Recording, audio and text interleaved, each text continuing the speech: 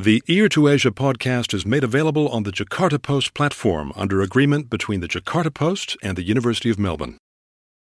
Hello, I'm Peter Clark. This is Ear to Asia. In contemporary Indonesia, there is this strong awareness of linguistic diversity, of cultural diversity. And so what people want to highlight now is not national identity in that rigid sense of one nation, one language, but rather an Indonesia that is linguistically diverse, that is ethnically and religiously diverse. This growing confidence in being Indonesian and having these other various identities has meant that there's no longer this sort of negative attitude towards the use of foreign languages like English. People in Indonesia are really embracing their identity on the world stage, embracing other languages, foreign languages, Indonesian, Arabic, and others, without a sense of their own identity being threatened. In this episode, language choices and challenges in Indonesia. Ear to Asia is the podcast from Asia Institute, the Asia research specialists at the University of Melbourne. Indonesia is one of the most linguistically diverse places on the planet, with some 700 languages still being spoken. Its unifying tongue and only official language is Indonesian, or Bahasa Indonesia. The national language, adopted at the birth of the new republic, was at the time spoken by a mere 5% of the population. Yet it was chosen over much more widely spoken languages, such as Javanese and Sundanese. Today, it serves to bind a still massively multilingual landscape, while playing a key role, providing a sense of Indonesian national identity. Yet, as we'll hear, the complexity and hybrid nature of the languages spoken in the archipelago means Indonesian still vies with other tongues, and even with itself, in the choices people make about what kind of language they use. To help us examine how the national language sits in hyper-polyglot Indonesia, with us, Indonesian studies experts, Associate Professor Novi Jenar of the University of Sydney and Dr. Michael Ewing of Asia Institute. Welcome to you both. Thank you. Thank you. This is a fascinating topic, and I think we need to start, Novi, with how Indonesia came to adopt a rather small language in many ways, but a very important language, spoken, as I said in the introduction, by only 5% of that population then. How did that all occur? Yes, it's a very interesting history. Indonesian is really a variant of Malay, and Malay has been there all the while. It was a language that was spoken as a lingua franca among different groups, and it was a language of trade. So even though it was spoken by a minority of the population at the time, it was also a language that was already there, and also a language that was perceived to be non-hierarchical. And so that was an important consideration when people were thinking about choosing a national language. Non-hierarchical, what do you mean by that? At that time, the largest number of speakers of any particular language was Javanese. So Javanese language has got different speech level, and that means that when people interact with another person, they constantly have to calculate who they're interacting with, what kind of language they should use when interacting with that person. So social hierarchy is embedded, is worked into the language.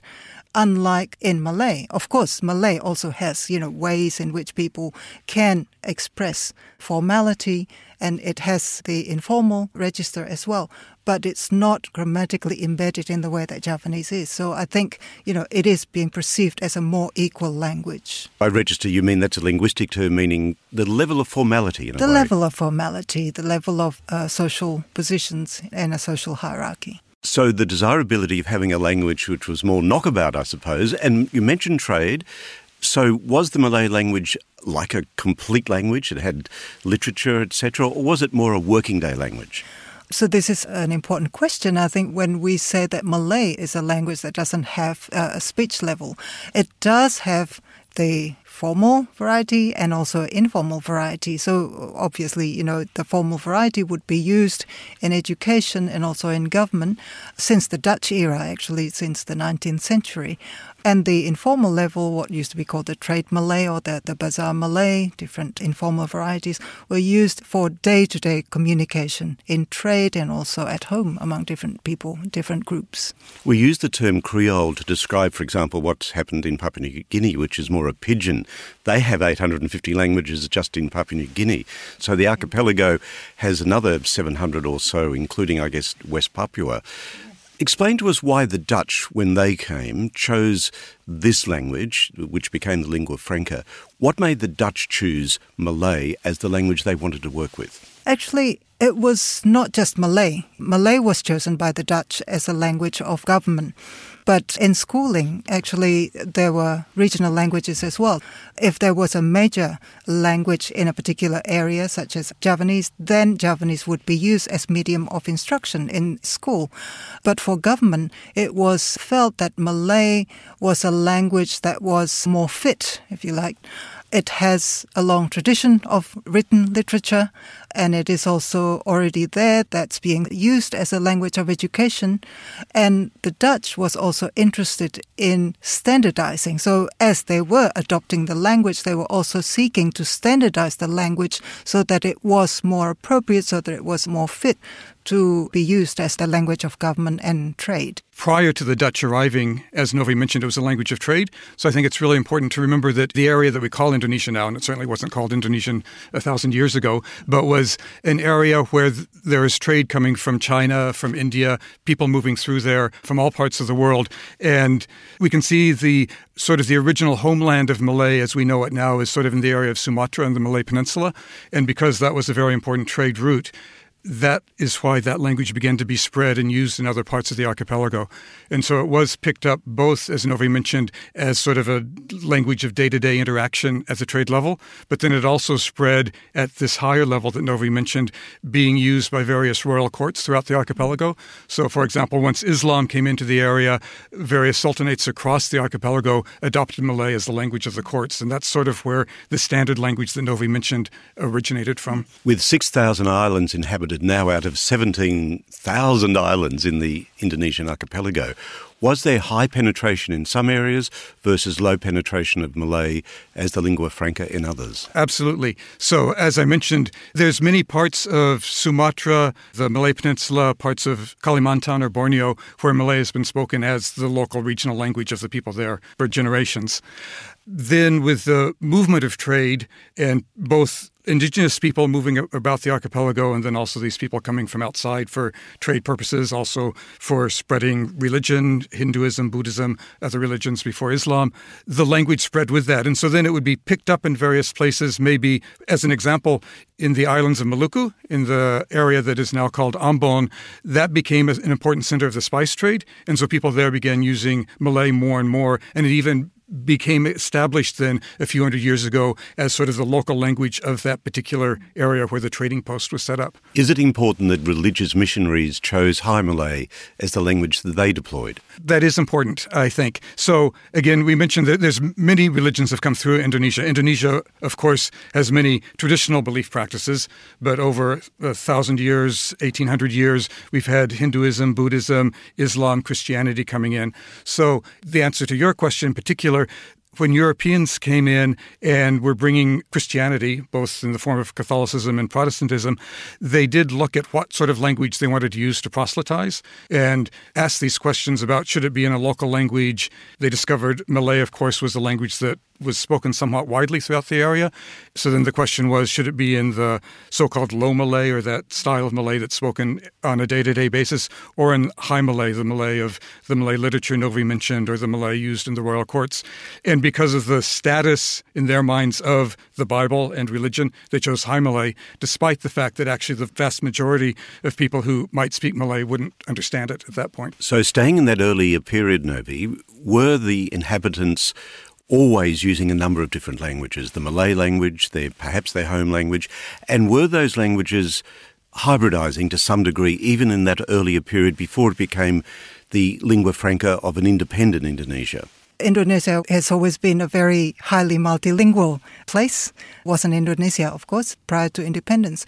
But I think if we think about language as something that is alive, that is always evolving, I think Michael and I, have been talking about this a lot, then, it would be more productive for us to think about these regional languages or the existing languages at the time, as well as Malay, as well as Dutch that was introduced later on, as, living languages. They were evolving as we were, treating them as kind of different, discrete languages. And also, Indonesia, of course, is so varied across the whole archipelago that the way that Malay would interact with regional languages would vary greatly. So, for example, you can see a lot of influence between both Malay and Javanese because those cultures have been interacting for hundreds and hundreds of years, whereas other parts of Indonesia have remained relatively isolated until relatively recent times. And so the kinds of influences, the fluidity, hybridity that we're talking about might have only started to happen in the 20th century. Could I clarify one linguistic point? Sure. We know that from Papua New Guinea that the languages there, even on an island like Manus, are really different from each other. They're indecipherable to speakers of other languages within that country. Is it the same within the Indonesian archipelago, that a distant island will have a language that's almost unknowable to someone living in another part of Indonesia? Absolutely. The languages of Indonesia are completely different languages. They are, of course, many of them related to each other. So we talk about the Austronesian language family, and the majority of languages spoken in Indonesia, including Malay and Indonesian, are members of the Austronesian language family. And this is similar, if you have heard the term Indo-European language family, many of the languages of Europe, including languages moving into India and parts of Central Asia, are related to each other historically. And it's the same sort of situation with languages across Indonesia, other parts of island Southeast Asia, and moving into the Pacific as well, as far as New Zealand, Hawaii. So they're related to each other, but as different from each other as English is from Spanish, German, Hindi, and things like that. Take us now to that period when, in fact, the choice of Malay was designated as the lingua franca for Indonesia. It wasn't just a simple bureaucratic choice, it was a highly politicized choice. That's right. That decision to designate Malay as Indonesian and to be the language of the nationalist movement occurred in 1928. What we now call Indonesia was still the Dutch East Indies. It was a very important part of that move by an intellectual and highly politicized elite within Indonesia to push an agenda forward to raise the status of Indonesians within this colony with the ideal possibly of eventually having an independent nation. I think at that point, how and when that would happen wasn't really clear to people, but they knew they had to really take a stand and to say that they were a united people wanting to improve the lot of all Indonesians in the context of the Dutch colonial period. What is interesting, though, Michael, is that at the time, there had already been efforts, actually, by the Dutch to cultivate the Malay language. Right? They wanted to standardize it, to be used, to make it more fit as a language of government. If you like, it was a two-way thing. It was coming from the nationalist movement, but also something that was already worked on by the colonial government as well. That's right. The colonial government themselves knew that they had to somehow unite all these incredibly diverse cultures across the archipelago. And so they chose Malay as the language of administration to do that. So as Novi was saying, that just fed right into the nationalist ideal of trying to bring everyone together, in fact, to oppose the Dutch. Novi, what's the best description? Was this lingua franca, Malay, Bahasa Indonesia, promoted generously, or was it to some extent imposed upon the population? To be thinking about, if you like, the newly named language, because it was not a new language, imposed to the population is partially correct, I think. And it is correct if we think about it in terms of government rigorously campaigning for the population to actually embrace what was being promoted was the standard variety of the language. So in fact, the campaigns were asking the population to embrace or to understand or to use the standard variety of the language. What was not said was that they should embrace this variety and use it in the proper contexts, namely in formal contexts. And so often I think it was I don't know if you agree, Michael, it was mostly misunderstood as being a language that's out there to be embraced. And, once you have a name, Bahasa Indonesia, Indonesian, it was treated almost like a discrete entity to be imposed to the entire population. It is true that many people, at the time didn't have Indonesian as their first language. But I think there should have been a note there in the campaign that said, okay, this is the standard variety we want you to acquire so that you can participate in education, so that you can participate in government. So was it a language that was imposed? Yes, I think in that sense it was. At the same time that the initial imposition, if we call it that, was very much at this level of education, use in the government. And I'd say for many decades, the general population really wasn't picking up Indonesian as the language they would be using with each other on a daily basis. It was probably during the Suharto government, there's a really big push for mass education across the country, together with great improvement in media and communications. And those two things together really popularized the use of Indonesian. So there was this sort of official push to use it, but then in very practical terms, suddenly everybody was going to school, everybody was learning it there. They were listening to it on the radio, seeing it on television, and that's maybe the time when it really got picked up by the population as a whole. Sense of identity is one of the guests at this banquet table, certainly. And the old saying, acquire another language, acquire another soul, it's very, very important to culture. Identity is deeply tied to language. So was there resistance to adopting this national language? I would say in general there was not resistance. Would you agree, Novi? Yes, absolutely. Yeah. So I think for most people it's a practical thing. So we've been describing it as a lingua franca. That means a language that you might use with people with whom you don't share another language. In that sense, it's very practical. And so there would not have been resistance to that. And then as people began to aspire for better education, Indonesian was a very clear vehicle for that, for improved economic status. So in fact, there hasn't been resistance. It's been growing, accepted, and I don't think people have ever thought in terms very much of, if I speak Indonesian, I'll no longer speak Javanese, or I won't speak Batak or Balinese or whatever it is. As we've mentioned before, it's a very multilingual archipelago. Most people these days grow up speaking both regional, local language and Indonesian almost simultaneously. And having both those cultures, both those identities working together for individuals, I think is a really important part of being Indonesian. It is certainly true that during the Suharto era, when Indonesian was rigorously promoted, there was a lot less attention to the development or promotion of regional languages. And I think in that sense, it has been a little bit unbalanced.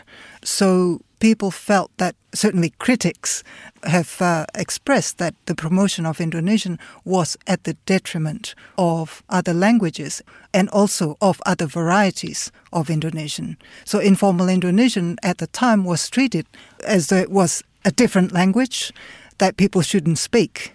But that situation has greatly changed now. Is it fair to say, Novi, that Indonesian is a second language for most Indonesians? It was. I think now, according to the latest information, about 95% of the population use Indonesian to speak in informal situations, but also, of course, at school.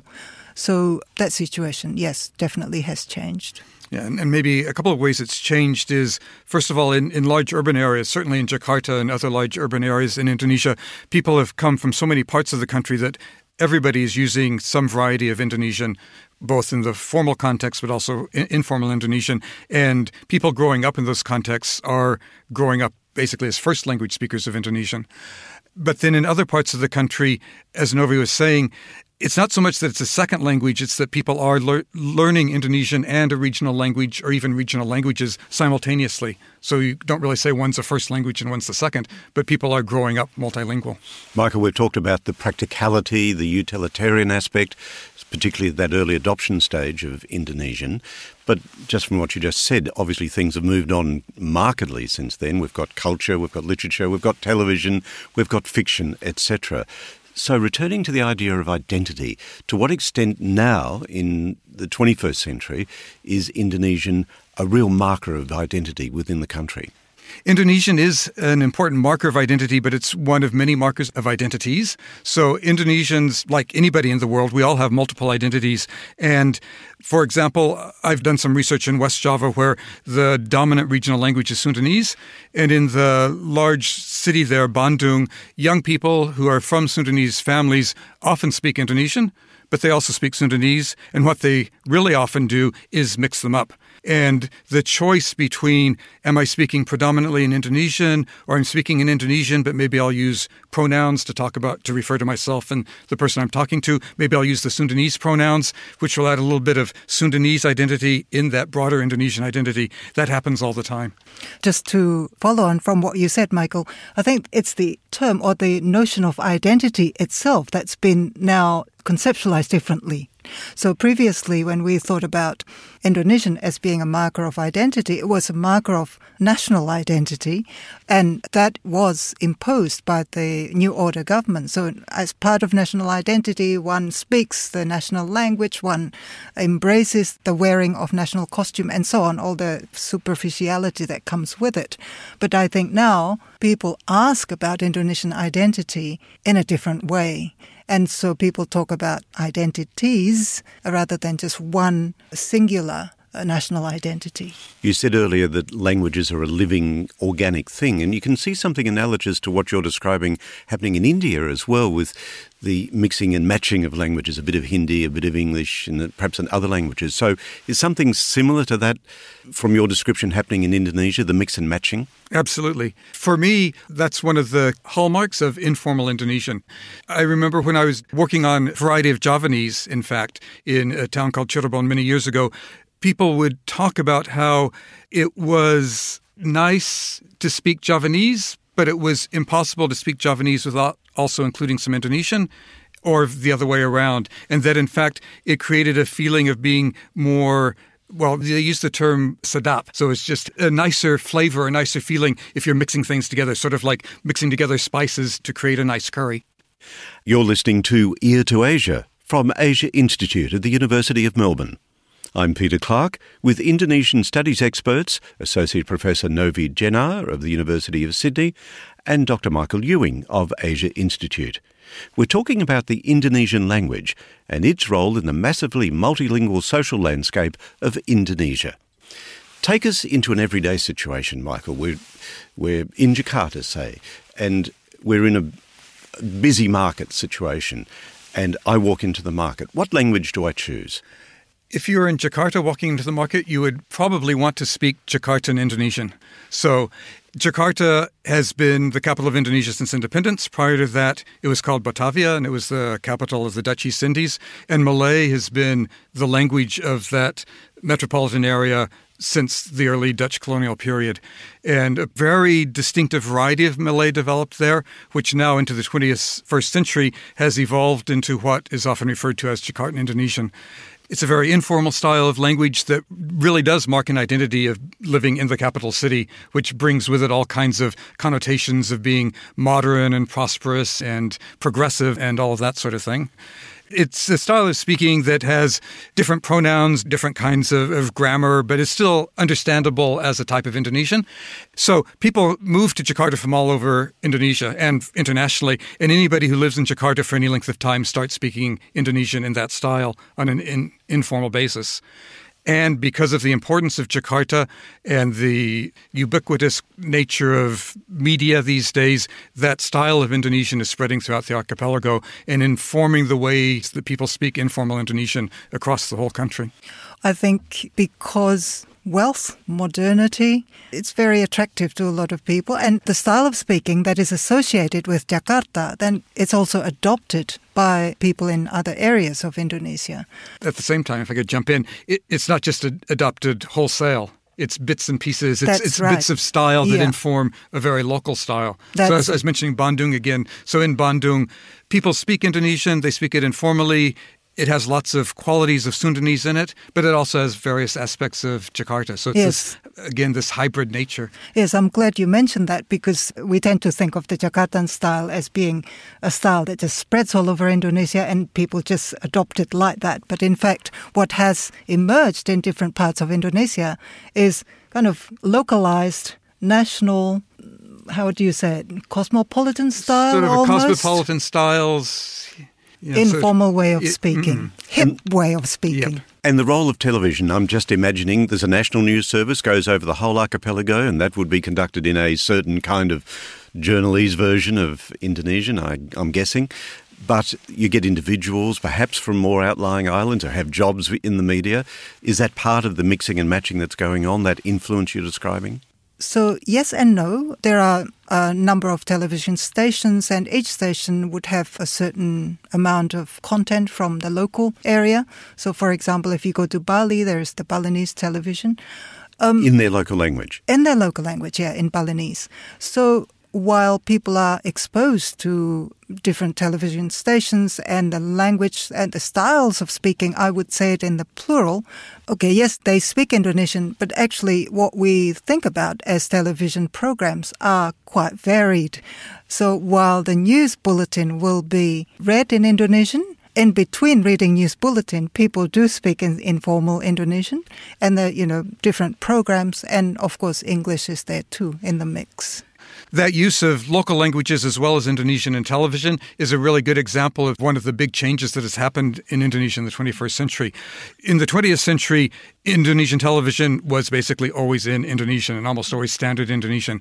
And now people are embracing their local identity and this ability to move very fluidly between different languages, between different styles, using formal Indonesian, informal Indonesian, influenced by local languages all the time. And that's really been taken up by the media in a way that it never was earlier. I think that's a really good point. So in contemporary Indonesia, there is this really strong sense of awareness of linguistic diversity, of cultural diversity. And so if we go back to the point about national identity, what people want to highlight now is not national identity in that rigid sense of, one nation, one language, but rather an Indonesia that is linguistically diverse, that is ethnically and religiously diverse. And so highlighting these different languages is part of that, sense of confidence about being Indonesian. Something that Novi and I were talking about earlier was how this growing confidence in being Indonesian and having these other various identities has meant that there's no longer this sort of negative attitude towards the use of foreign languages like English. So in the past, there might have been a sense that, you shouldn't mix English into Indonesian, or all advertisements should always be in Indonesian because there's this sort of fear of influence. But I think that people don't have that fear at all anymore. People in Indonesia are really embracing their identity on the world stage, embracing other languages, foreign languages, Indonesian, Arabic, and others, without a sense of their own identity being threatened.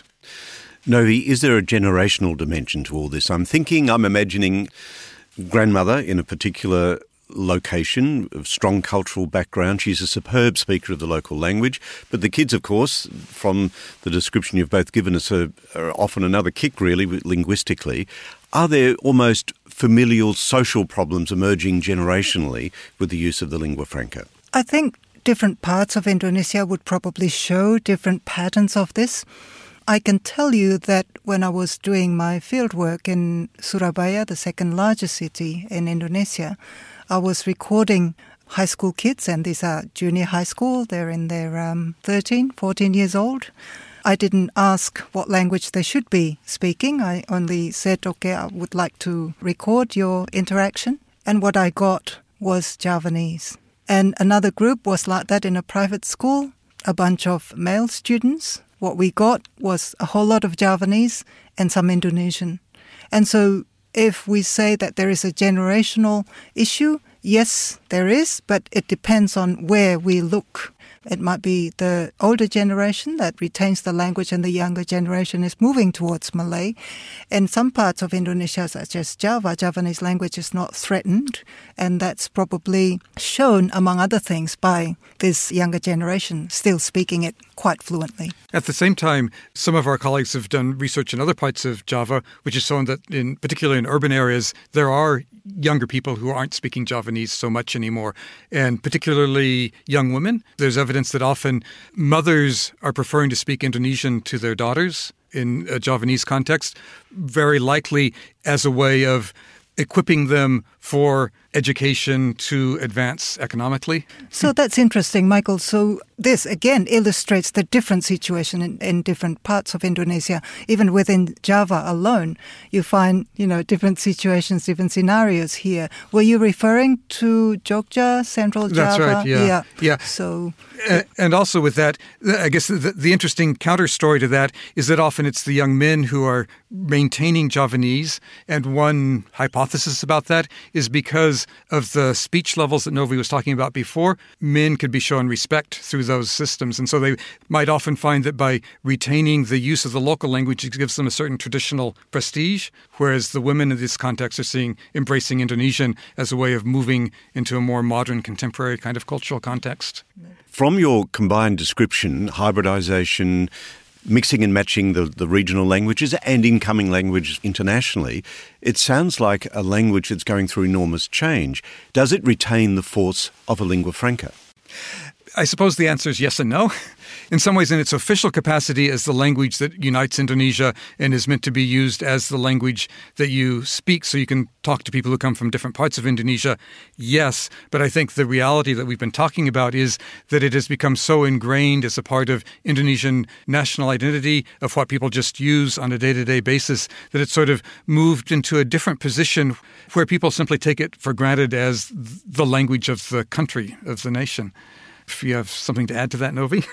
Yes, I think this is an important point that you've raised, Michael, that, Indonesian now is spoken by the majority of people. It's no longer that language that people need to consciously think about or when they make a decision about which language to use for this particular purpose. Novi, we haven't discussed the role of government very much today. What is the important role that they play, especially recently, in their attitude to language? So for 3 decades, Indonesian was presented to the public as the language of choice and the language that people should know and should be familiar with, should be able to write and speak well. But now that the majority of the population is already speaking the language, there is quite a significant policy shift. And that shift is shown in the way that the Language Council has allowed elements, so words from regional languages, to be included in the national dictionary, in the standard Indonesian dictionary. That's one. And the other is the formal acknowledgement and also encouragement by the Language Council for people to maintain regional languages by encouraging children to speak to their parents. In fact, there is a call for people to cultivate their mother tongues. So I think that's a very important change in the attitude of government. And that must have an impact on things perhaps like the arts, where there must be a bit of a tug if you want to be a successful artist, as a performing artist, particularly a comedian perhaps, to speak the national language. But there's a bit of a tension there between that and performing in local situations. Tension only in the sense that the performances in local languages, in ethnic languages, perhaps are happening at the local level, but not to the same extent as performances being conducted in Indonesian. But I think we must remember here that a lot of the performances, a lot of the literature are aimed at local audiences. And so if we think about Indonesian being used in literature, the consumption is happening at the local level. However, I was talking to Michael this morning, there's really interesting thing happening. It's Indonesian young writers, many of whom were educated overseas, are comfortable writing in both Indonesian and English. And in fact, some of them are writing in English and want to be acknowledged as Indonesian writers, but through English works. And there is a lot of tension currently among those who would promote Indonesian literature written in Indonesian and Indonesian literature written in English. I think both of them are equally valid. But I think this illustrates for us a very interesting situation in which, once again, relating this to national identity, that national identity now is not so strictly defined in terms of Indonesian language. Yeah, I think we can see that it's not strictly defined in Indonesian language in the sense that people are very happy to embrace both local languages and international languages. And we talked about those different kinds of identities, and we can see it being played out right here in Melbourne because the Indonesian Film Festival is on. And if you think about Indonesian films, in the past, they were always in Indonesian. In the past, often standard Indonesian. Colloquial Indonesian has worked its way into Indonesian films. If Indonesian films were set in a particular cultural context, there might be a few words to kind of mark it that way. But these days, at the Indonesian Film Festival, there's a film that's entirely in Javanese. So people are making entire films in local languages. And interestingly, there's one film that's entirely in English. So we can see Indonesian filmmakers really wanting to present their work to an international audience. Finally, Michael and Novi, what you've described, both of you, is quite a complex process. It's been shifting and changing over that long period. But you're also describing something that's alive, as Novi said earlier. How do you see the future then, both of you? Social media, of course, is playing a big role. Jakarta itself is very much sold on social media, has a huge Facebook following there. How do you see the future in terms of the development and the evolution of the Indonesian language? I think in the short term, we'll see the continued sort of fluidity and people moving between languages and creating new identities out of their sense of locality wherever they are, international identities, pan-Indonesian identities. That's going to continue. And we can see that on social media. And it's not just in Jakarta, it's across the archipelago. Everybody has a mobile phone and will be texting and accessing Facebook and Twitter and whatever. And there we can see all of these same issues playing out. You see posts in Indonesian, you see posts in very informal language, you see people posting in local languages.